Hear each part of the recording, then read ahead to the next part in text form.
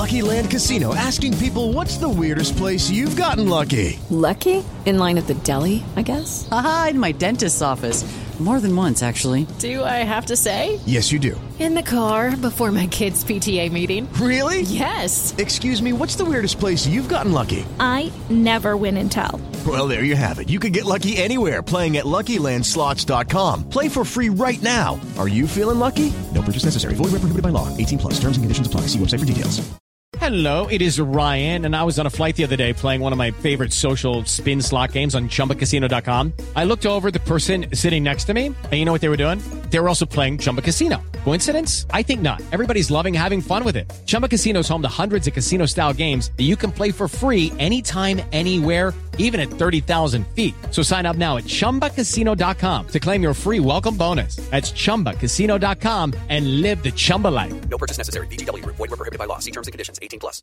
Hey guys, it is Ryan. I'm not sure if you know this about me, but I'm a bit of a fun fanatic when I can. I like to work, but I like fun too. It's a thing. And now the truth is out there. I can tell you about my favorite place to have fun. Chumba Casino. They have hundreds of social casino style games to choose from with new games released each week. You can play for free anytime, anywhere. And each day brings a new chance to collect daily bonuses. So join me in the fun. Sign up now at ChumbaCasino.com. No purchase necessary. VGW. Void where prohibited by law. See terms and conditions. 18+. A Scottish football podcast that isn't obsessed with just two teams, niche nonsense, or surprisingly brilliant. You decide. The Terrace Scottish Football Podcast. The cult Scottish football podcast now adapted into a hit TV show. Search the Terrace Scottish Football Podcast on your chosen podcast player now.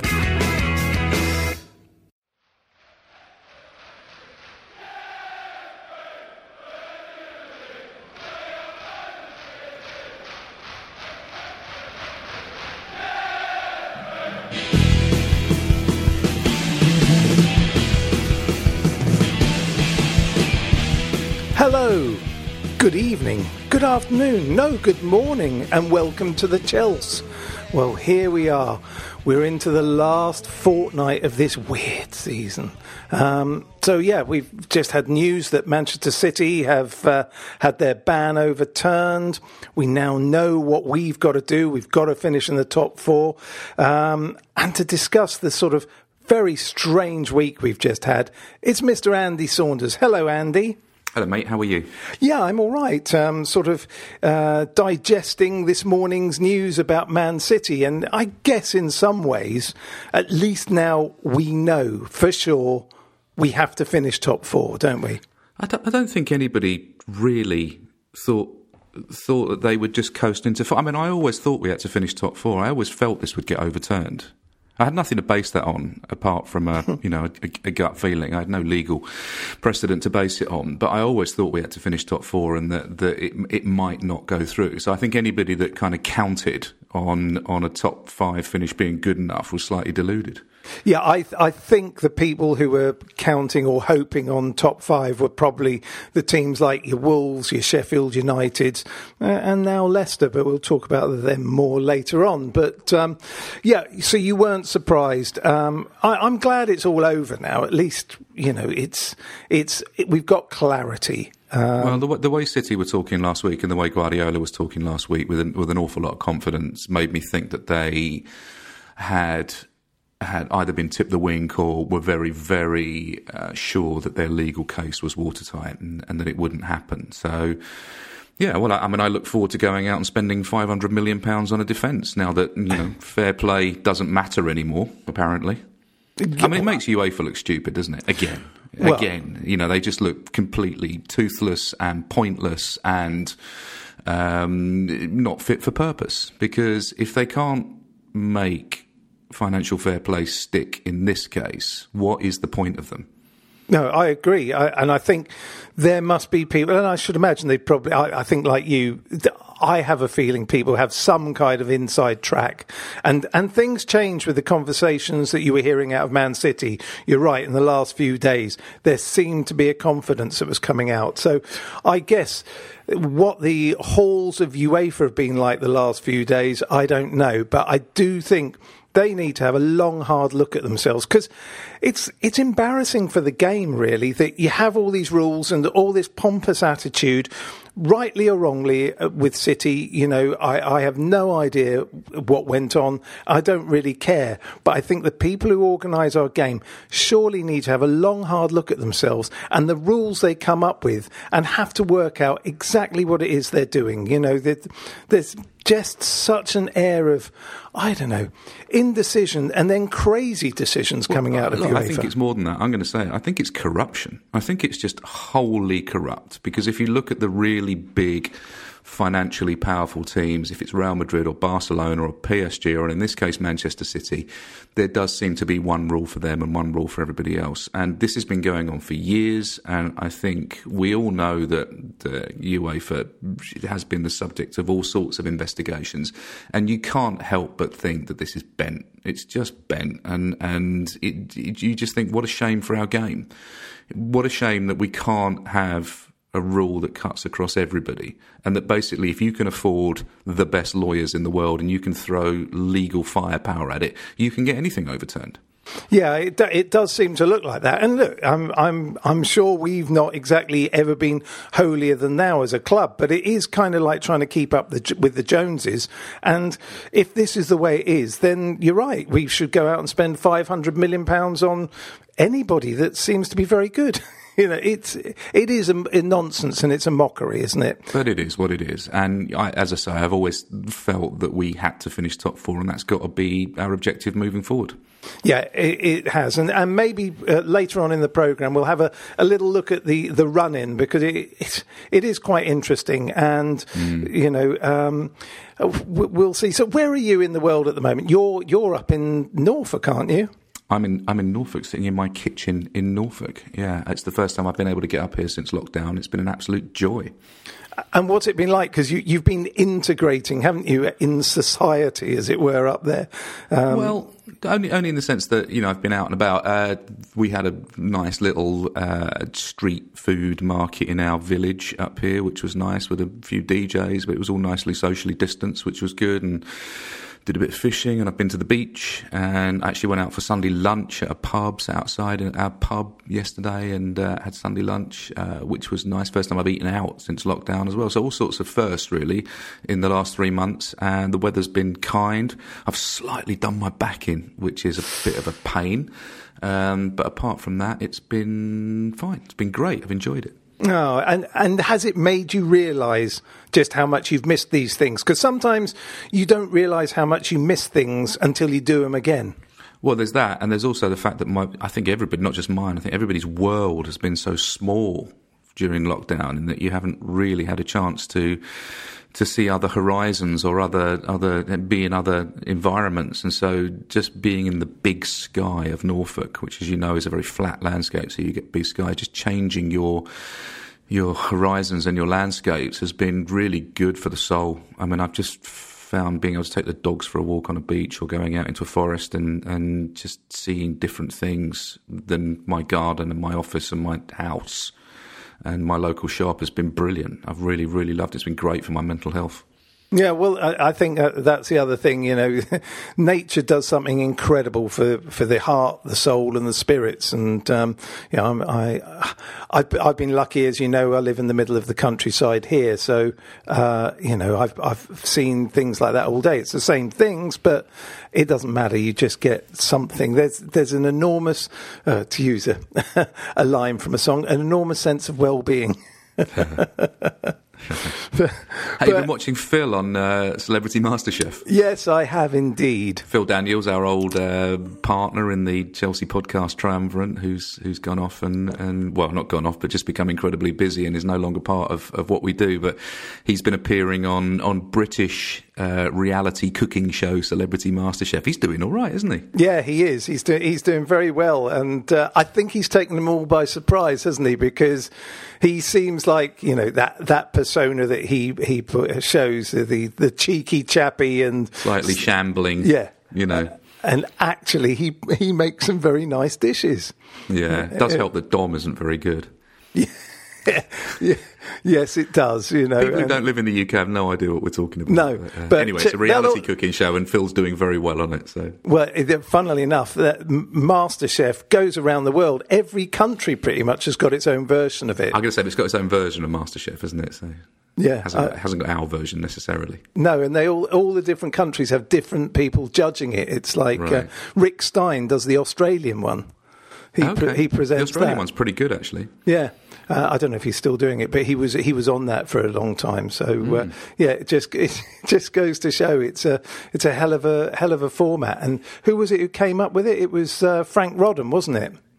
I have no idea. I think it was Frank Rodham. He's a director. Didn't he do Quadrophenia? He came up with the format. I think it was Frank Rodham.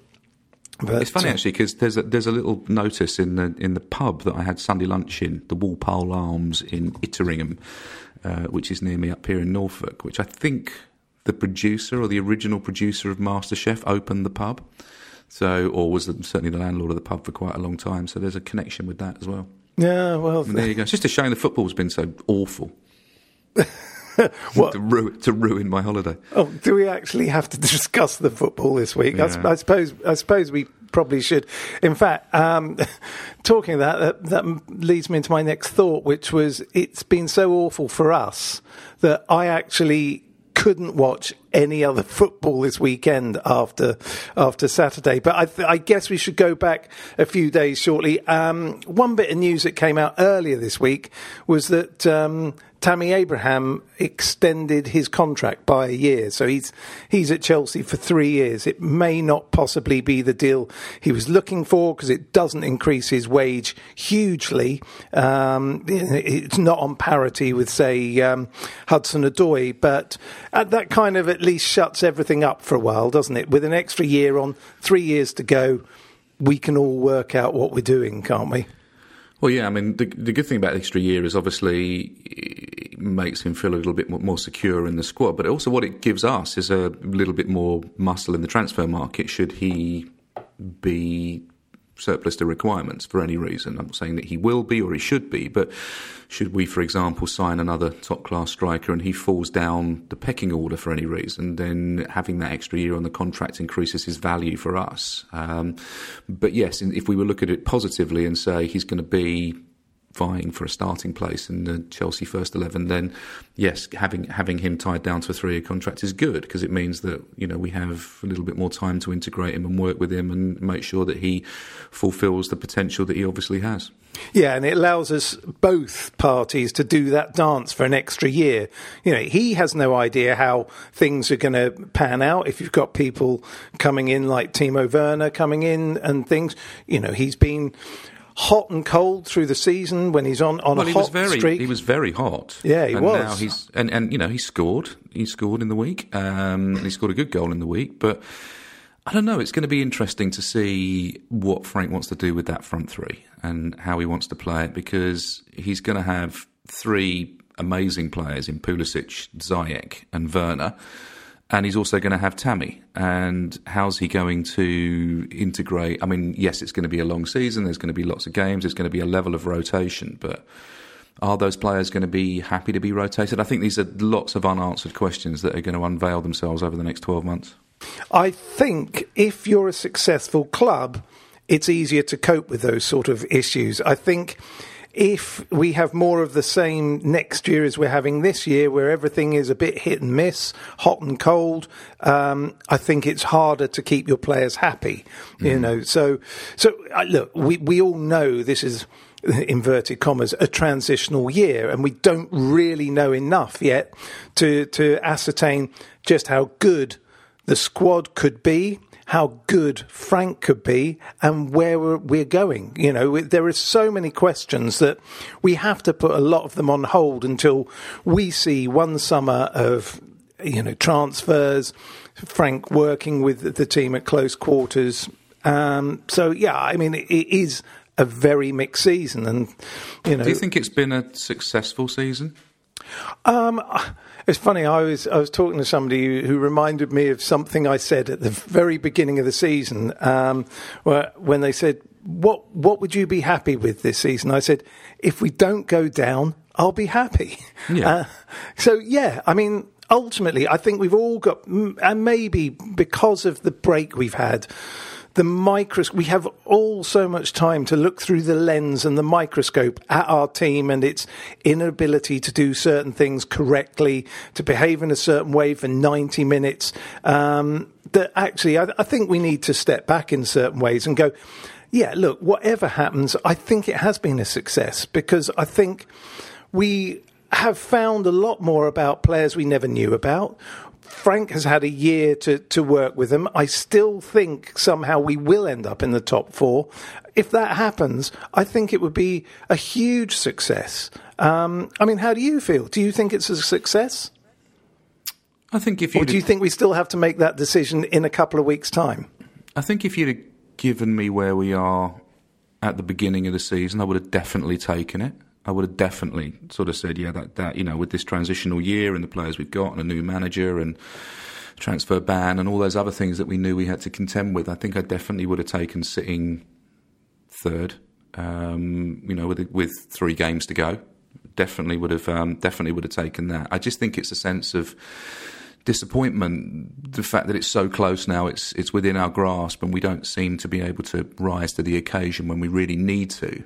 And the style of football has been very poor since the lockdown. I think that's just us getting ahead of ourselves, though. I mean, we've only won 18 games this year out of 35. 17 games that we've either drawn or lost. We've lost 11, drawn 6. I mean, that's not good by anybody's standards. I mean, there are positives to take out this seasons, but it's also highlighted a lot of negatives. Our defence is poor. There's no two ways about it. Our goalkeeper is poor.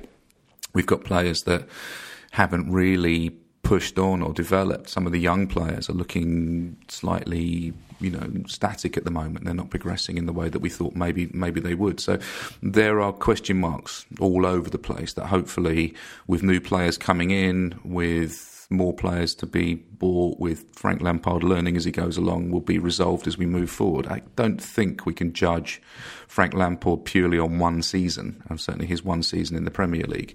And I don't think that we can judge this team against what's coming in. I think we've got to give it another season before we sit down and really do a report on Frank and what he's achieved and where the team is going. So it's a very long-winded way of saying, yes, I would have taken this at the beginning of the season, but now I feel a slight sense of disappointment, maybe unjustly.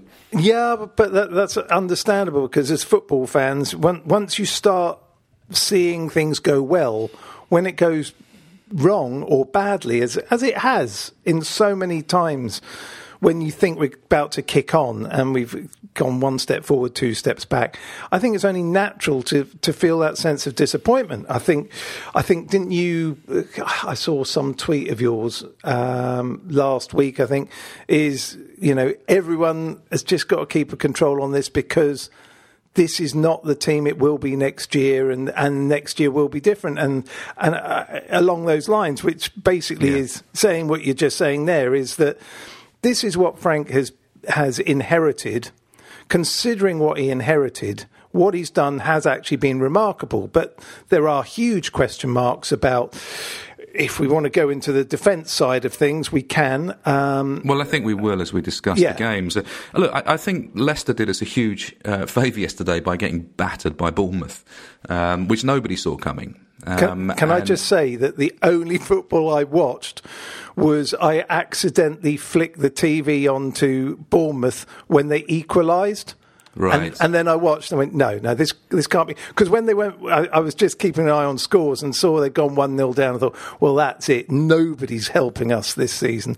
And then I was just transfixed and, wondered, why on earth did we sell Dominic Solanke? No, just kidding. I'm joking. But, they just fell to pieces. Leicester fell to pieces and have done, since the restart. They had a big cushion and that's gone. Now, I can't see Manchester United tripping up against Southampton this evening, which means that we will drop down to 4th, I would imagine. But who knows? Danny Ings is in form, he's scoring goals. There's a possibility that, that they could drop points there, but I can't see it. Manchester United look very strong at the moment. But the sort of slightly depressing thing after the Sheffield United result was that we could, if Leicester hadn't tripped up yesterday, have finished 5th.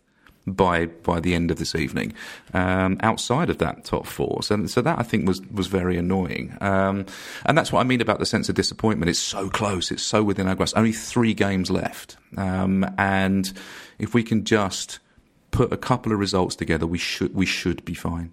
Yeah, I agree. I said a couple of weeks back, 9 points would I think, do it. I actually think since then we've got 3 points out of the ones that we thought. And I think possibly 3 points, maybe 4 would definitely do it. I don't think 6 points is necessary now. I do think the way that it's shaping up is that Man U will finish 3rd and we will finish 4th. That's my kind of gut feeling, watching the way Leicester fell apart and seeing the fixtures they've got to come. I mean, well, the good thing, of course, is Man United and Leicester have still got to play each other. That's the absolute ace card that we have up our sleeve, is that one of those teams is going to drop points. Yeah, and or both of them are going to drop points if it's a draw. Well, if you want to know, Leicester have Sheffield United at home. Not that I think that's not easy. No, it's not. Spurs away. They're in form at the moment, particularly at White Hart Lane. And Man U. Yeah, I mean they've got the strongest or toughest run in, so I fear for them, to be honest. Yeah, and we've got Norwich tomorrow, which we have to win. Well, I mean, they are awful. They're useless. They were useless when we played them at Carrow Road. I went to that game, and that's when Tammy got a hat-trick, and they've been useless since, and they are, adrift at the bottom of the table. They've got 21 points this season. They're 9 points from safety. If we can't beat Norwich, we don't deserve Champions League football next year. That's what I was going to say. If we lose tomorrow, I am not ever going to talk about football ever again. That's how I feel, because you're absolutely right. That should be a banker. I hate saying that, but and stranger things have happened once teams are relegated and the pressure's off. You can lose any football match. Yeah. There's no such thing as a banker. We could lose any football match. We could lose to Norwich. What I'm saying is, if we lose to Norwich tomorrow, we don't deserve to finish top 4 because they're useless and we have to beat them. And then, of course, we've got Wolves, and then we've got Liverpool. We got Liverpool next week. We've got the cup final, semi game against Man U on Sunday. Then we've got Liverpool next Wednesday, and then last game is Wolves at home. Yeah. So Liverpool will be tough, but they've won the title. They might be cruising by then. They might not give a damn. Yeah, they might be on the beach by then. Other than they hate us, so let's hope they are on the beach. And then United have got Southampton tonight. Palace away. Who knows what Palace will decide to do? Anything could happen there, but I still fancy United for a win. Then they've got West Ham at home, and then they've got Leicester away. Well, the only thing about West Ham, of course, is they are still fighting for their lives. They're on 34 points. They're only 3 points above the drop zone. With 3 games to go, Bournemouth won. Watford are looking a little bit stronger than they were. Villa, I would say, are still slightly in the mix. Norwich have gone, so West Ham are still fighting hard. You never know. I mean, they beat us, so so who knows? Yeah, I mean, it's interesting. I mean, look, I'm very pleased in some ways that there is a level of jeopardy still about the last 3 games, and every game is exciting. But it's not fun to watch if you're a Chelsea fan. No, I haven't enjoyed these games at all. They're edge of the seat, nail biting nightmares. I was enjoying it when we first came back because I was naive enough to believe it's going to be absolutely fine. They're not going to give us any heartache or headache or scares. And that's you all over that is. Yeah, it is. Naive. Positivity, mate. Positivity. You want to adopt a misanthropic view of life like me. You'll be much happier in the long run. The hope that kills you, mate. It's always the hope that kills you. Please, God, don't make me like you. But yeah, I mean, okay. Well, let's go back a few days. I mean, that's the other thing. I mean, you only have time to be miserable for about 2 days at a time, or happy for 2 days at a time. I do like all this football, I have to say. It is nice having all this football. Even if you don't watch it, you've got something to go, oh, look at that score. Oh, look at... Yeah, I think football should be played over a very dense period of a few weeks forever.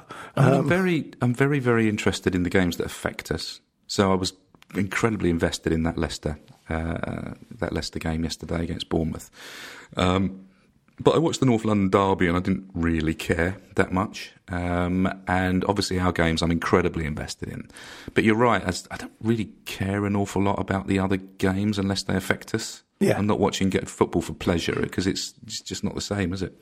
No, it's not. But the point is, when you've got a season like this and with the way there's bunches and clusters of teams all together, there's a lot more games to actually be invested in at the moment. Okay, we've seen Wolves have tailed away a bit, and Sheffield United, up until they played us, looked as though they're dropped as well. But there was an awful lot more games to be interested in. Normally, if you're in the top four, you're looking out for one of the other sides, and that's it below you. And well, we've got a 5 point lead on Wolves and a 6 point lead on Sheffield United. I mean, it's not beyond the realms of possibility that they could catch us. You'd have to say Tottenham are out now because they're 52 points. They're 8 points behind us, and Arsenal 10 points behind us. So I think you'd have to rule out Tottenham and Arsenal. But listen, I don't think there's any room for complacency. It's such a massive game against Norwich. It's huge, and I think we have to win well. If we can win well against them, that should set us up for that Liverpool and that Wolves game. Yeah, I mean, the United game, the FA Cup game, whatever. If we can win, that's a bonus. I mean, I'm all about the league now. Yeah, well, and Bayern Munich, I'm not even going to watch. We're 3-0 down in that one. So yeah, but buts. That's just going to be horrific. Yeah, but there's the other side. Look, here's my naivety coming out. We could go there. They won't have played for 6 weeks. That's true. That is true. So we could go there and we could just have one of those riotous occasions. We have done it before in their stadium. Who's to say we can't do it again? we weren't 3-0 down then. No, okay. Technically, 1-0 down. Technically, yeah, I get what you're saying. And they were brilliant as well, I have to say. They absolutely ripped us to shreds at the Bridge. They were the best team I've seen us play this season. Well, I'll tell you what, if you've got a wobbly defence, the last team you want to play against is Bayern Munich, to be honest. Yeah, no, I mean, they had classy players all over the pitch. I mean, okay, we didn't help the situation, but we let them get right at us. But, yeah, they were fantastic to watch, sadly. It was one of those games, you're watching it going, oh, my God, they're so good. Oh, my God, I really hate this. It was at the end, you just go, beaten by the better side. And that I've never, ever worried about in life. If you get done by the better side, so be it. I don't think there's many Chelsea fans coming out gnashing their teeth and wailing and pulling their hair out after that. I think everybody came out shrugging, going, wow, they were really good. Much as I hate to admit it, they were phenomenal against us, and we just caved because they were quality. But we'll see. Who knows? Again, I've said it earlier. Anybody can lose a game of football.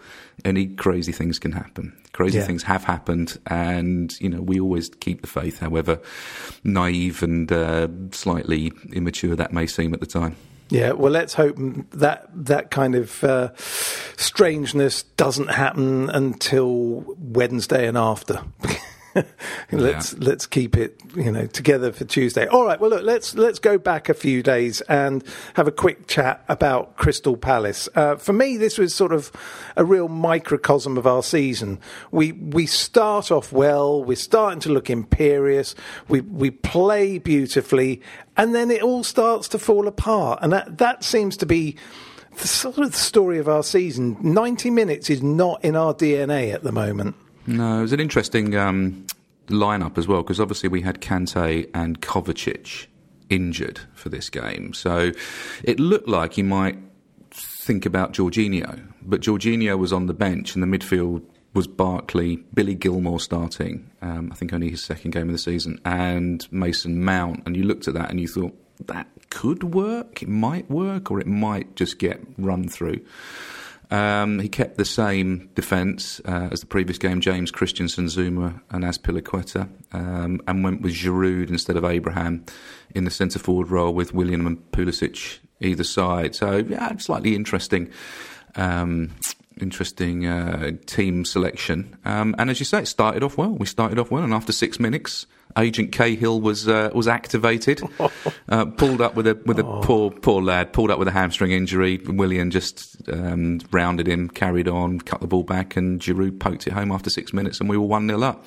And what did you think about that? There was nothing wrong with that. You have to carry on in that situation, don't you? Yeah, you do, because it's one. Look, you can tell certain things when you should stop, but they were alongside each other. He will have just seen him fall over. He wouldn't know. People say, oh, well, Giroud should have said something. And no, because it could be, otherwise you'll get players falling down all the time, pleading. There are certain moments where you go, I can see, you know, when you see a player get a dreadful injury, other players know immediately, you know, if it's like an Alvinga Haaland or one of those, or the Gomez, the Everton guy, everyone stops because they know. They just know. Di Canio famously picked the ball up, didn't he? Is that exactly? This was not in that sort of league. It was terrible. He did his hamstring in that way. It's horrible, and you could almost see it twang as he was trying to walk off. Bless him. Yeah, he looked like he was shot, didn't he? Yeah, absolutely. So no, nothing to see here, nothing to talk about. It was just unfortunate, is what I'd say. But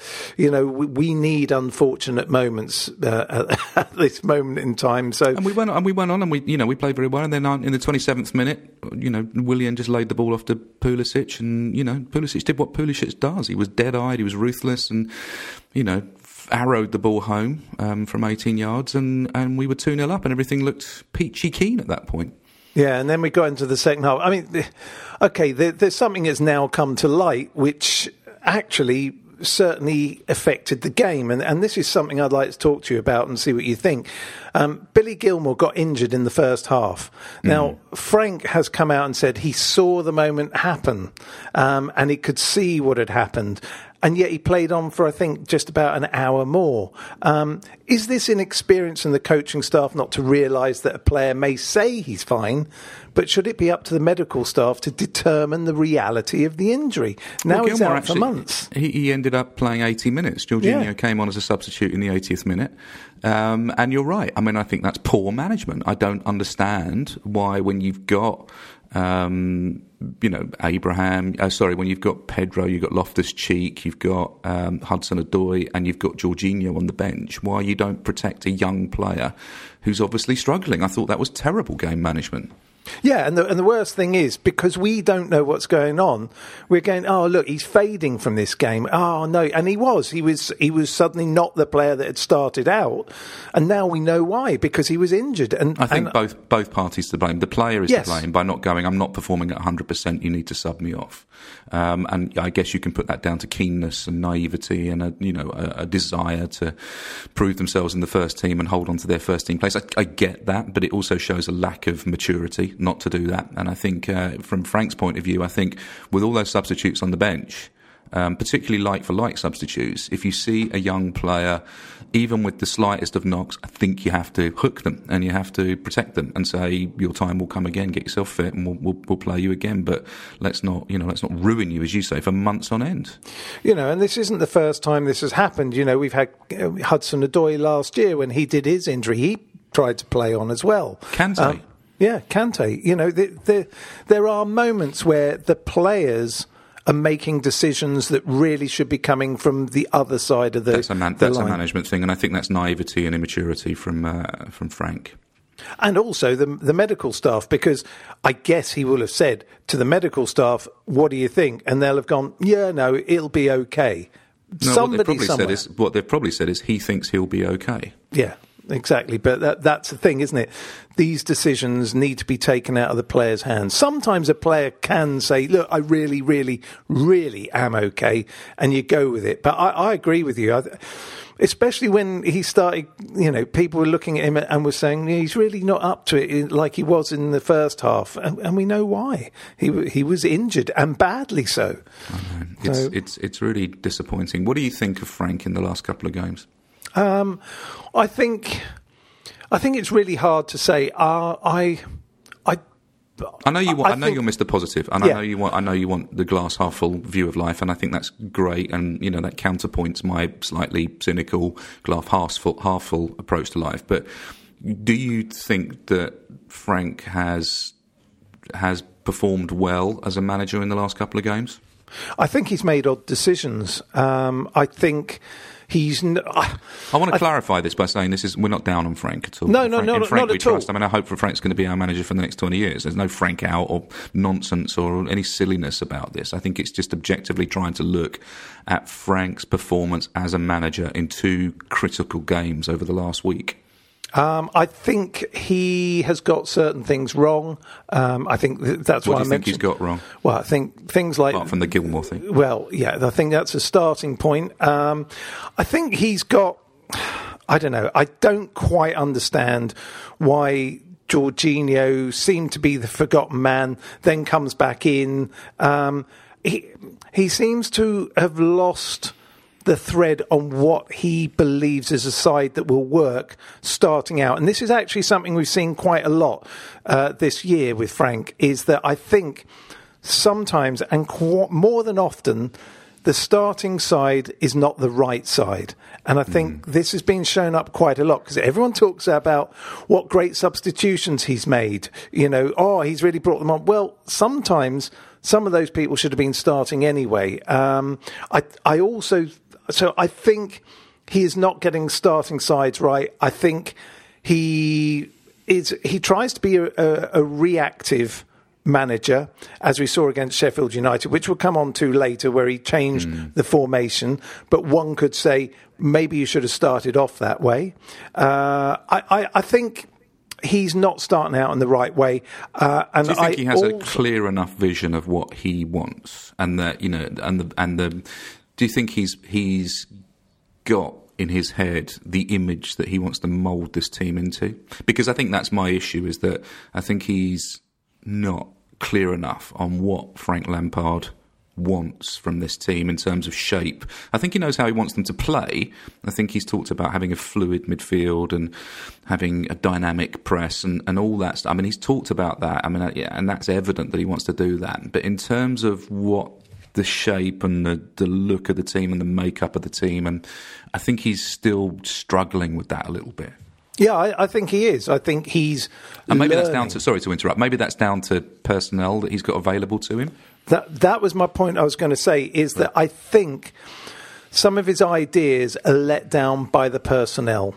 I also think he needs to bite the bullet and get in a decent defensive coach, because there are things happening, and look, we had a heated discussion about it last week, and I'm not going to get into that. How did Christensen work out for you? How did Rudiger work out for you? Well, yeah, there is that. they all, just when you think they turn corners, they all do something ridiculous. And, there's a certain amount where you would say there are coaching errors. And then there are also fundamental things you don't do as a defender, which I'm afraid every single one of them has made. And at the moment, the one player who comes out of this looking like a world beater is Tomori, who must be going, thank God I'm injured. I know, he looks like Beckenbauer, doesn't he? Sitting on the treatment table. Look, I think that's a very good point, and I've said this a lot on social media this week, that, I'm putting this at the feet of Frank Lampard, because much as I love the guy, and I've said already, hope he's our manager for the next 20 years, and I hope he manages to grow and develop as a coach and a manager. Ultimately, the defence is down to him. Not only who he picks or who he buys, but also how he coaches it. And if he can't coach it, he needs to bring someone else in who can. So if he's going to lose faith with the defensive personnel he has, he needs to go to Marina and buy new players. If he's going to keep faith with the defensive players he has, he needs to coach them better, or he needs to find someone who can. So ultimately, it's on him. It has to be on him. And people turn around and go, "Oh, you can't coach them because they're not good enough." And in open play, there's an element of truth about that. You have to execute the manager's desire and wishes, and if you can't do that, that's down to the player. However, shape and set pieces, and how you defend them, and how you set up for those set pieces, how you set up for crosses, is about coaching. But also how you transition, how you bring the ball out of defence. Because if you look at a couple of the goals in the last week, they've been losing possession in our half. At Crystal Palace, the goal that the Crystal Palace's first goal, Zaha's goal, was a direct result of Reece James losing the ball in our half and Zaha having a free run at our defence, who were backing off, and then hitting a bit of a worldie. Yeah, so I think that there is an element of coaching about that, and a few people have kind of flamed me for it and said, no, it's because of the players. And yeah, I don't think the players have been good enough, and I don't think they have executed what the manager wants. But I don't think the manager or the defensive coaching staff, whoever they are, have done their job well enough. No, I would agree with that, and I think this is the fundamental flaw in everything about Chelsea as a football club at the moment. The one thing we know, all great teams have a great defence, or one that grows together, that they become. I think so many problems have started from Frank suddenly losing faith, or a player not doing something right. Look at the start of the season when Zuma and Christensen started that run together, and then suddenly it became Tomori, and it's chopped and changed all the time. There's been no consistency. No, There's been no consistency, and you build defences on consistency. Exactly. Now, you could say, well, look, he's been let down by these players. But you could also say, well, surely at some point you have to decide how you're going to set up that centre of defence, more than any other area probably in the pitch, and possibly the way we play midfield, and then coach them to within an inch of their life and say, this is what you do, let's do this over and over again. Because if they are coaching them like that, and the players are still making the kind of errors that we've seen from normal bog standard crosses, where suddenly you've got two central defenders not marking anybody and not even doing it in a zonal kind of way, it doesn't make sense. Because if you look at our successful defences, trophy-winning defences, Ivanovic, Cahill, Terry, Cole, or whoever, Carvalho, Terry, Cole, Ferreira. They were kind of pick themselves every week with Peter Cech sat behind them for years. And I think that we know what the problems with our goalkeeper is. I mean, we know that goalkeeper, Kepa, is probably not the long-term answer for Chelsea Football Club for all the reasons we don't want to go over again and again, but, him not coming for crosses, him not dominating his penalty area, him not instilling confidence in that defence. But if you keep changing the defence week after week for whatever reason, you're never going to get some consistency in the shape or some consistency in the reading of the game. And it's very, very difficult to, as you say, coach them so that they are well drilled. Yeah, and I would say that this is another reason why I like listening to Chelsea games without the crowd sound, because you hear so much. You may not pick out the words, but you can hear how much talking goes on in the back four and with the keeper, and there's very little. It's quite silent. Well, it's the lack of leadership all over the pitch. And this is something we've been going on for years now, Kerry. Yeah. Where are the leaders? I thought Rudiger would be the leader, but he's just not risen to the occasion. Azpilicueta, I think he leads by example, but I don't think he motivates all the other players on the pitch. Who else is there on that pitch that could be a leader? No, I think this is the problem. I think some of the younger players could become leaders, but they're learning how to be players first. Who do you think could be a leader? I think Mason Mount has got something about him. Right, I think possibly. But my point is, they're not ready to be leaders yet. No, they're still 19 and 20-year-old kids who are finding their way as consistent Premier League performers, which is not going to happen. I think Jorginho's probably a leader, but he's not going to play enough. He's not going to play consistently enough. No, he's not. So, okay, last question before we go to the break about this. One other question I wanted to ask you before you asked me the last question. Okay. Should Kepa have saved the Zaha goal? Oh my God, this is the most divisive moment in recent Chelsea football history since last week. Look, it's tough. The guy struck it so hard. The debate is, would a top keeper at least get a hand on it? And possibly a top keeper would have got a hand on it. Am I shocked or horrified that it went in? No, I'm not. It was struck so well. And I think you have to be a top keeper at the toppest of your form to really go, you know what, I will get something on that. That's at first thought you say, oh, it's straight over his head. How does he not save it? And then you look at it again and you just go, come on, just give the guy a break here. You know, there's far worse things that could have happened. So, yeah, I could see why people would suggest that maybe he should. And I'm saying a top keeper gets possibly a hand on it. I'm not saying they're stopping it because it was a pretty ferocious shot, is my thought. What about you? Oh, I agree with everything you said. Everything. I think, people have an agenda about Kepa. I mean, I have a slight agenda about him, and I think people want him to fail. And they want to amplify their own arguments by saying, see, he should have stopped it. That ball travelled 20 yards in 1 second. It was hit ferociously, had a little bit of swaz on it. You're absolutely right. Maybe one of the really top keepers would have saved it. I've watched it 10 times and I'm not having it. As far as I'm concerned, it's a world-class goal. Yeah, and I'm saying not necessarily save it, but get a hand on it. Yeah. Where it goes from there, I don't know, because it was hit so hard. You might end up with your hand in the net as well. I don't know. So yeah, look. Okay, my last question. There's a lot of things to criticise Kepa on. Yes, there are. Necessarily that was. No, I think that's right. You know, that's just the wrong thing to beat him with. You know, the right thing is the lack of commanding presence in the box and the lack of instruction to his defenders. That's the main area. So, okay. Can I give you one stat before you give me the last one? Of course. The average age of Crystal Palace's starting 11 was 30 years and 351 days, the oldest of any starting 11 in the competition this season. Well, we were basically playing a bunch of old blokes. Well, then I think we did rather well to let them have a bit of a game of it. How gentlemanly. Go on then. What was your last point? Okay, my last point, and it's not a huge discussion, but if you look at our back five and you can pick and choose any variations of how many of them defensively are good enough at this moment in time to be in our starting 11 next year. Well, if you did it on the last week, none of them. Possibly Azpilicueta.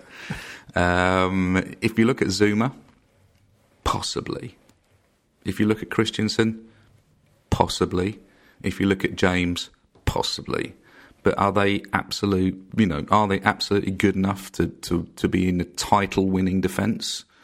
All of those three that I've just mentioned, they've got a way to prove themselves in terms of, because defences that win titles are consistent. You know, we went. I mean, I don't know what the stats are off the top of my head under Mourinho, but didn't we win? You know, didn't we not lose at home for like 80 games or something ludicrous? Yeah. And only conceded one goal in 5 years. I mean, obviously not, but a silly, a miserly amount of goals through that defence. You know, we've got a terrible goal difference. Our goal difference is awful compared to everybody else. You know, we've got a goal difference of 14. And Leicester City have got a goal difference of 29, and Man United have got 26. How's this 14? We just can't stop. We can score goals, but we can't stop them going in. So you have to put that at the defence and say that defence isn't good enough. No, so, are they good enough to go and win a title next year or win trophies next year? I don't think they are.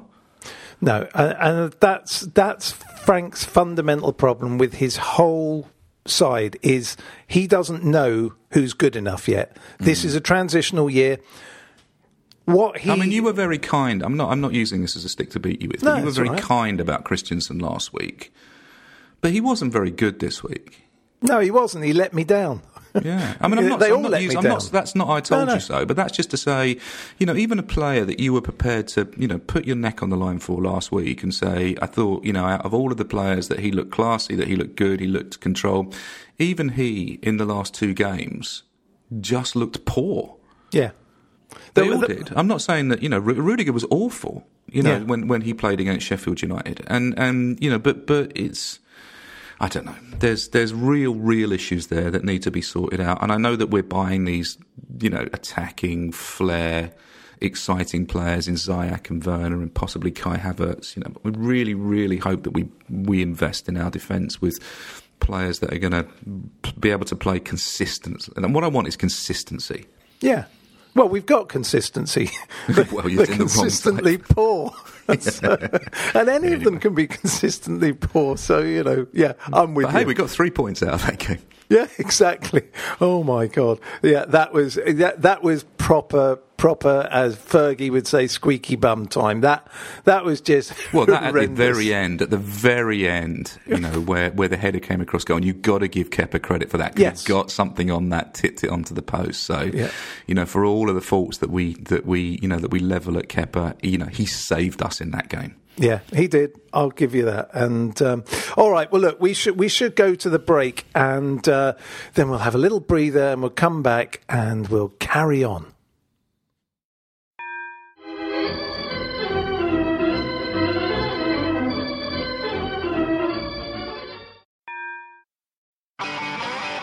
If you want an e-bike that doesn't look like it's made for the shopping precinct, something that's less Mr. Bean and more Steve McQueen, check out the range of bikes from London-based Cooler King. From dope 250-watt city bikes to Harley Bobber-inspired 750-watt beasts that can tear your face off while leaving your smile intact. Cooler Kings are made in limited numbers, yet highly affordable. Check them out now on the web at cooler.bike or find them on Instagram with hashtag CoolerKingBike. Cooler.bike. E-bikes that are cool AF. And we are back. So, Andy, next up was Sheffield United. What I'm going to do is just go straight to Mr. Nizar Kinsella, who is Goal.com's Chelsea correspondent, who's reporting for the Chelsea from Sheffield. Hi all, this is Nizar Kinsella, Goals Chelsea correspondent, reporting for the Chelsea. Just been to yet another game during this lockdown period. We're relaxing it a little bit, but for Chelsea and for the Premier League, the lockdown rules are still strict, still enforced, still the same, filling out forms, getting my temperature checked on the way in, lots of barriers, lots of security, and then you get into the stadium. All you get is your pass.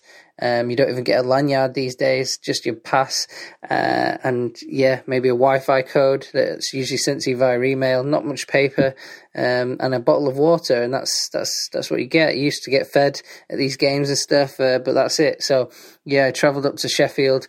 I've been using the trains, actually, so, that's been an experience, but, it's been quite easy to social distance, but 2 trains cancelled on my way up to Sheffield, but still got there in time, thankfully. There were other trains, but a bit of a palaver. You social distance on them and you get there. Sheffield, different environment. First time up north since the lockdown as a northerner myself, covering Chelsea. It was quite nice to get up there. And I've also never been to Sheffield United Stadium, so beautiful old ground. I'm sure a lot of Chelsea fans would have liked to go. So I was very lucky to experience, that. And I guess with the result, they probably didn't want to go. But it was a good experience, and nice people, and travelling around or being in Sheffield certainly was a bit of an eye opener, because when you're in London now, you see a lot of things open, a lot of shops. Of all different kinds, that I wanted a place to get some food when I got there, because it was quite a long journey, and there's nowhere to get any food really. Nowhere was open, apart from one corner shop on my 20-minute walk to the stadium. So it was a bit of a strange experience, that, and it shows that maybe different cities are experiencing this thing that we're all going through a little bit different, and what kind of effects is this going to have on the economy of towns like Sheffield. So I found that quite an eye-opening experience, because I think, London, I feel, will always bounce back, but will smaller cities do the same? Sheffield's definitely a working-class city, and it was quite interesting to see that. But it was a good experience. Obviously, Chelsea played incredibly poorly and put their Champions League hopes in doubt, but this is kind of like the ups and downs, and I think that Lampard's trying to temper expectations a little bit with his press conferences after the game and things like that, remind people that expectations have risen because Chelsea did so well earlier in the season.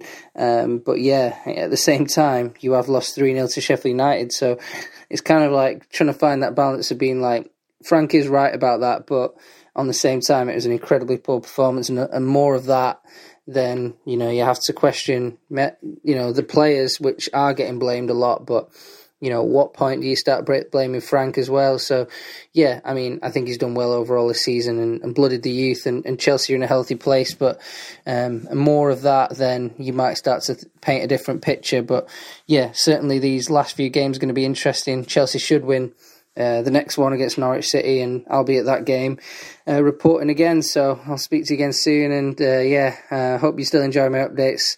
I'm enjoying telling you these stories from the games. All the best. Thank you. So there we go. He's still up and down, strange trains, cancellations, no one on them. It's a weird world. It's a weird world we're probably not going to see. But as he said, it was a very old game, wasn't it? The Sheffield United thing. This is one of those cases where, well, what did you think when you saw the starting 11? Because there were some changes.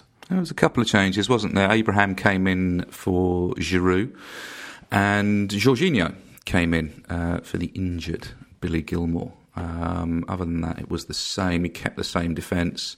Willian Abraham and Pulisic up front. Barkley, Jorginho and Mount in midfield. And you looked at it and you thought, OK, that works. Because one thing we didn't mention about the Crystal Palace game was how good Jorginho was when he came on for that last 10 minutes and how he just looked to integrate into the game really quickly, kept the ball moving, and I just thought that was a fabulous cameo by him in those last 10 minutes. So I think he probably caught the manager's eye and came in. And I looked at the team and I thought, well, that should be enough. That's a little bit of attacking threat. There's some steel in there. A little bit concerned about the midfield, about whether we had enough to kind of counter the runs from midfield. But I didn't think that it would be as bad as it was.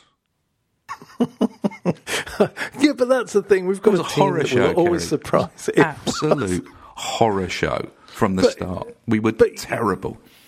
Everything about you saw the difference between a well-drilled, well-oiled side that is used to playing together and one that is a case of, should he play or should he play? The difference, the gulf in application, I think, application and attitude, never mind anything else, skill levels or whatever.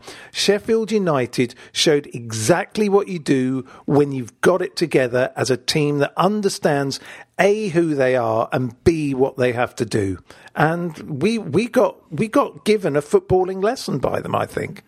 We've scored 36 goals in our 17 away matches in 2019-20. But we've conceded 33, and there's the problem. Yeah, is that we've kind of sneaked a few wins away from home, and we've looked decent, but we just can't defend or properly. And when McGoldrick scored that goal after 18 minutes, you just thought, oh God, here we go. And then the McBurney goal after 33 minutes. At that point, I just thought, game over. There's no way we're scoring 3 goals against this lot. They're too well drilled. In games like this, you've got to get the first goal. And 2-0 down, we had no chance. And the most depressing thing is we looked like we gave up. Yeah. There was nothing about us. It just heads down. I mean, I don't think that's acceptable. It's not acceptable for Chelsea Football Club to believe that they can't win.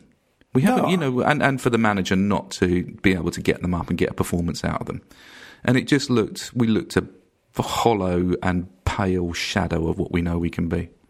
Yeah, I think you're right. I think it was a horror show. I don't think who worked. Well, I mean, I kind of felt, again, we saw this change of formation from Frank, okay, it's a reactive change, but you think, did you or did you not get your team right in the first place? Well, we know that Sheffield United always play 3 at the back, or 3 with 3 centre-backs. You always know that's going to happen. So you have to ask yourself, Abraham against 3 centre-backs, was that the right move, or should you have played Giroud, who is able to be a little bit more physical in that situation?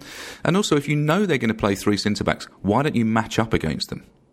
And he didn't, and we got ruthlessly exploited down the flanks. Yeah, and actually, my point about the changes which we're talking about in the first half, reactive, it was way too late. Everything was way too late. I kind of didn't like his substitutions particularly. I thought Pulisic being taken off, that almost felt like, right, we concede defeat here. I'm going to save him for the next game because we ain't getting back in this and I don't want him to get injured or something. That's what it felt like because he hadn't done anything wrong. He hadn't really been given the ball, and that was the other thing. We were finding that transition so hard to do. We had 3 creative players on the pitch in Pulisic, Mount and Barkley. We took them all off. Yeah. We took Alonso on. We took Mount off after 45 minutes for Marcus Alonso, a defensive player. We took Barkley off for Loftus-Cheek after 78 minutes. All right, you could argue that was like for like. And you took Pulisic, a creative player, off for Giroud and went 2 up top. And the 2 up top is an act of desperation by any manager. And I couldn't fathom it. It just looked panicky and it looked desperate and it looked like a manager who just didn't know what to do at that situation, and that really concerned me. Yeah, well, that formation was neither Arthur nor Martha, as they used to say. It was a dog's dinner. Dog's dinner is probably the most accurate technical term for it. Yeah, it was a dog's dinner. And that's where you saw he was struggling. Okay, yeah, look, the players had let him down defensively and probably in midfield. Things weren't working out. But yeah, it seemed all a bit clueless to me, and it just seemed like a game that everyone wanted to wash their hands with. And what was it Frank said afterwards? There are performances out there I won't forget. I've got a long memory or something. It does feel as though, he was very angry, but I would have thought he's probably quite angry at himself as well, because I think he has to be angry at himself. Yeah. He can't put this on the players solely, and I don't think he will. I don't think he's that type of manager, but he can't do a Mourinho and throw the players under the bus on this one, because, as you say, his strategic, technical approach to the game was poor, very poor. Yeah, it was, and look, it feels as though everything now is about limping home. I mean, we are hamstrung. We've got muscle injuries all over the place as a team, and somehow he has to find a way through these last few games to get us to where we need to be, because I don't know. Look, it brings me back to the initial point and what you asked about, would I consider this season a success? I don't know now until we finish the season what success actually means for this year. I think with what we're trying to do, what we're trying to achieve with the signings we're making, the key players that we probably will need to bring in will probably need to have Champions League football dangled in front of them. I think Werner and Ziyech were timed superbly in the signing of those. It may have been more difficult if we tried to sign them, say, this week.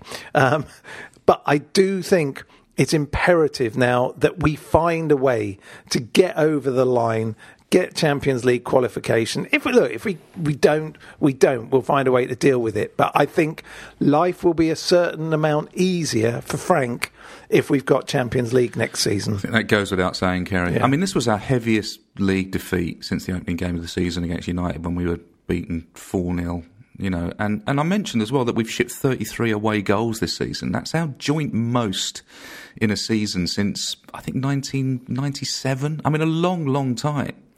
And it's not good, especially. I mean, Sheffield United have been good this year. When there's nobody's going to say they haven't had a good season. They have. They're there or thereabouts. And I said as well that we've lost 11 league games this season. That's 2 more than any other team in the top 8. Yeah, and we've conceded. Sorry, go on. What were you going to say? I was going to say, and we've conceded 49 goals in total. I know, it's not good enough, and I don't quite understand how we're third. I just don't understand it. We are probably punching above our weight with this squad a little bit, but as I said at the very, very beginning of this, it's frustrating and disappointing because I know that we have enough quality to get over the line, and we certainly shouldn't. I mean, I think for this, it wasn't so much the result. If you lose a game, you lose a game. It was the performance.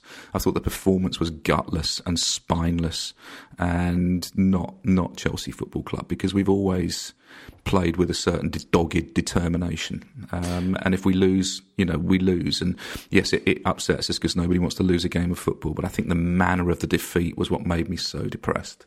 Yeah, exactly. I mean, Sheffield United might as well have been Bayern Munich. Yeah. That's the gulf there was there with attitude and application. So, and what is it with these players that haven't scored for years and years and years? I mean, McGoldrick, wasn't that his first 2 goals forever? He hasn't scored. What about Benteke against Crystal Palace? I mean, he never scores, and he scored against us. We're sort of letting players that can't score for toffee score against us. Well, don't worry, we'll be signing them, I'm sure. Yeah, exactly. So, yeah, I mean, it was miserable. And I do think Jorginho I don't know. It was so weird because he was fantastic, even though they still had the chance to draw level with Palace. He was fantastic. You were right to flag that up because it was a magnificent cameo. And yet, he just, I don't know, it just he works work in certain situations. Yes, he does. He works when you're looking to hold on to when you're looking to hold on to a lead, he's very good because he's about possession. It's all about possession. But when you're chasing a game, it doesn't work because he doesn't play at a high tempo. He's about possession. It's about move the ball, and that can be incredibly frustrating if you can't find an opening. The problem was, by the time he came on, he didn't have the creative players around him. By the time by the time that the game needed to be chased, the creative players had been taken off. So he's in the middle dictating play. Hasn't got an outlet in Pulisic. Pulisic isn't there anymore. Hasn't got an outlet in Barkley. Hasn't got an outlet in Mount. So where's he going to play the ball? You know what I mean? And it's like this idea that he slows the game down. I think that's a little bit of a lazy bit of punditry. I think he doesn't play at a high tempo because he needs the players around him to drive it forward. And if he hasn't got those players around him to do that, I don't quite know what he's supposed to do. So I don't think it's a fault of Jorginho. I think it's a fault of playing him in or keeping him in a game when we have to chase the game, because that's not where his strengths are. Every player has his strength. And Jorginho's strength is very obvious. And in a game when you're 2-3-0 down, Jorginho probably isn't going to cut it. So it's easy for him to become a lightning rod for criticism. Yeah, I mean, I wouldn't criticise him. I know you won't, but a lot of people have. I think it was just he was left alone. I mean, I couldn't fathom it. As I say, the substitutions didn't work for me. As a school report would say, must try harder, the whole team and the management, because it wasn't good enough. The great I thing think is, the school report would say, Chelsea are not living up to their undoubted potential. Unless a lot of hard work is put in before the end of term, they're going to fail their exams. Yeah. No, okay. That is actually the right way to sum it up. All right. Well, look, that's enough of that, I think. Enough. It's enough. Stop it. It's depressing. It is. It's far too depressing. So let's get on to the first, worst and best, and then we'll have a quick sum up of the games ahead, and then we'll be going. So here we go. This is Chris Howard with his first, worst and best. Hi, my name's Chris Howard. I have been a Chelsea fan since I was 7 years old. To give you an idea, I'm roughly the same age as Andy Saunders, but probably not as angry. The first Chelsea game I ever went to was away at QPR on Boxing Day 1981. My uncle was a season ticket holder at QPR and took me and my younger brother with him. What do I remember that day? Clive Walker scoring, the dreadful plastic pitch, and Steve Francis constantly missing the ball, bouncing over him and missing it. Also, we were sitting in the QPR stand under the TV gantry, and when we scored, the whole stand cheered, and I was a little bit taken aback at how many Chelsea fans were actually in the QPR end, but I grew to learn that became standard. The worst game I've ever been at was in March '83, home to Barnsley. We lost 3-0. It was a dreadful performance. We had a poor team, and there were only probably 7,000 in Stamford Bridge that day. So for me, whenever anyone says to me, "Oh, you only support Chelsea because they're successful," I always point to this game and go, "Well, actually, no, I was there when we lost 3-0 in front of 7,000 people." The best game I've ever been to was the 1997 FA Cup final. I think for a Chelsea fan, it was the first major trophy I'd seen us win. I'd been to 2 promotions and 2 full members' cups. And it really made all the heartbreak, disappointment and everything else we'd suffered over the last probably 30 years, made it all worthwhile. And it just proved to me that being a Chelsea fan, you enjoy the celebration as much as the disappointment. Biggest memory of that day, I think, was scoring early and then spending the next 85 minutes in fear that Middlesbrough would equalise.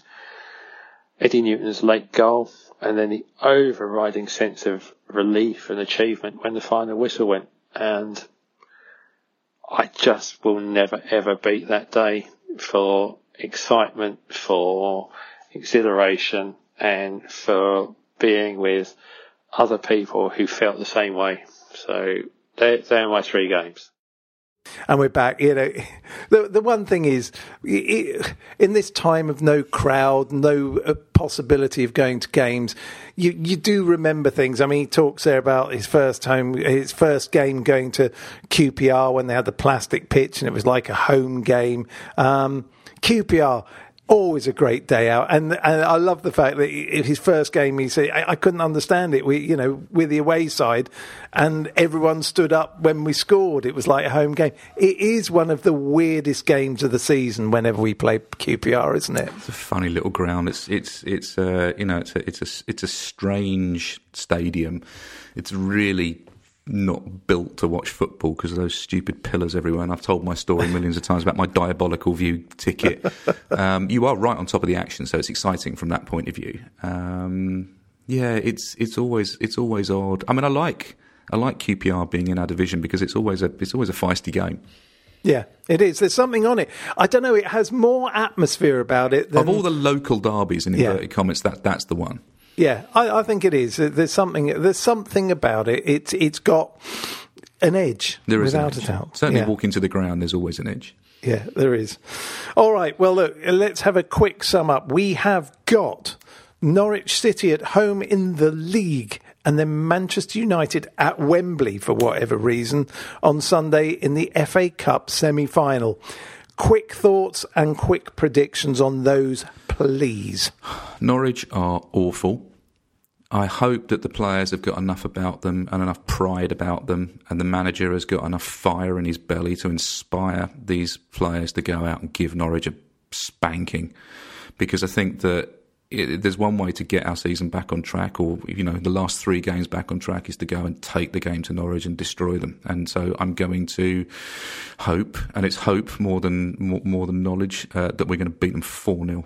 Whoa, cracking! I'm really looking forward to it. Man United, I think, is going to be a very, very difficult game, but it might be one of those anomalies where we rise to the occasion.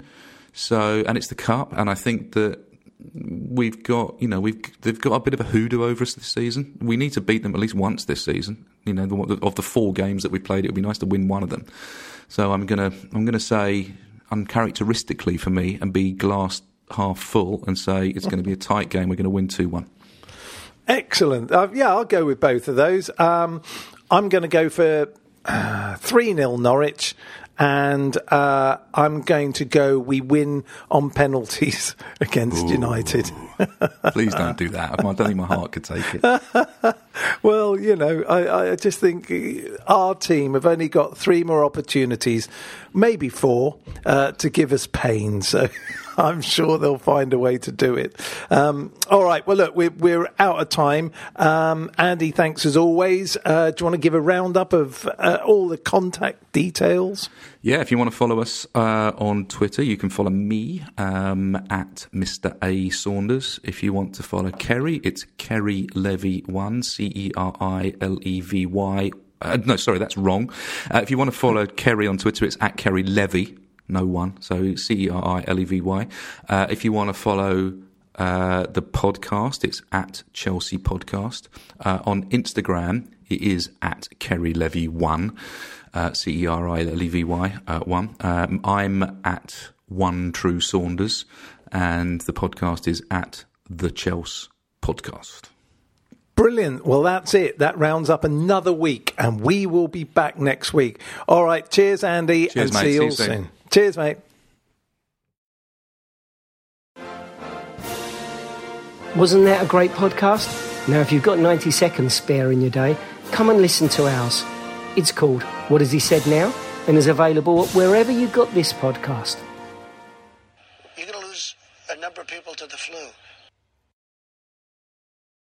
This is a Playback Media production. Get all the associated links for this podcast at chelseapodcast.net. Sports Social Podcast Network. Hello, it is Ryan, and I was on a flight the other day playing one of my favorite social spin slot games on ChumbaCasino.com. I looked over at the person sitting next to me, and you know what they were doing? They were also playing Chumba Casino. Coincidence? I think not. Everybody's loving having fun with it. Chumba Casino is home to hundreds of casino-style games that you can play for free anytime, anywhere, even at 30,000 feet. So sign up now at ChumbaCasino.com to claim your free welcome bonus. That's ChumbaCasino.com and live the Chumba life. No purchase necessary. VGW. Void where prohibited by law. See terms and conditions. 18+.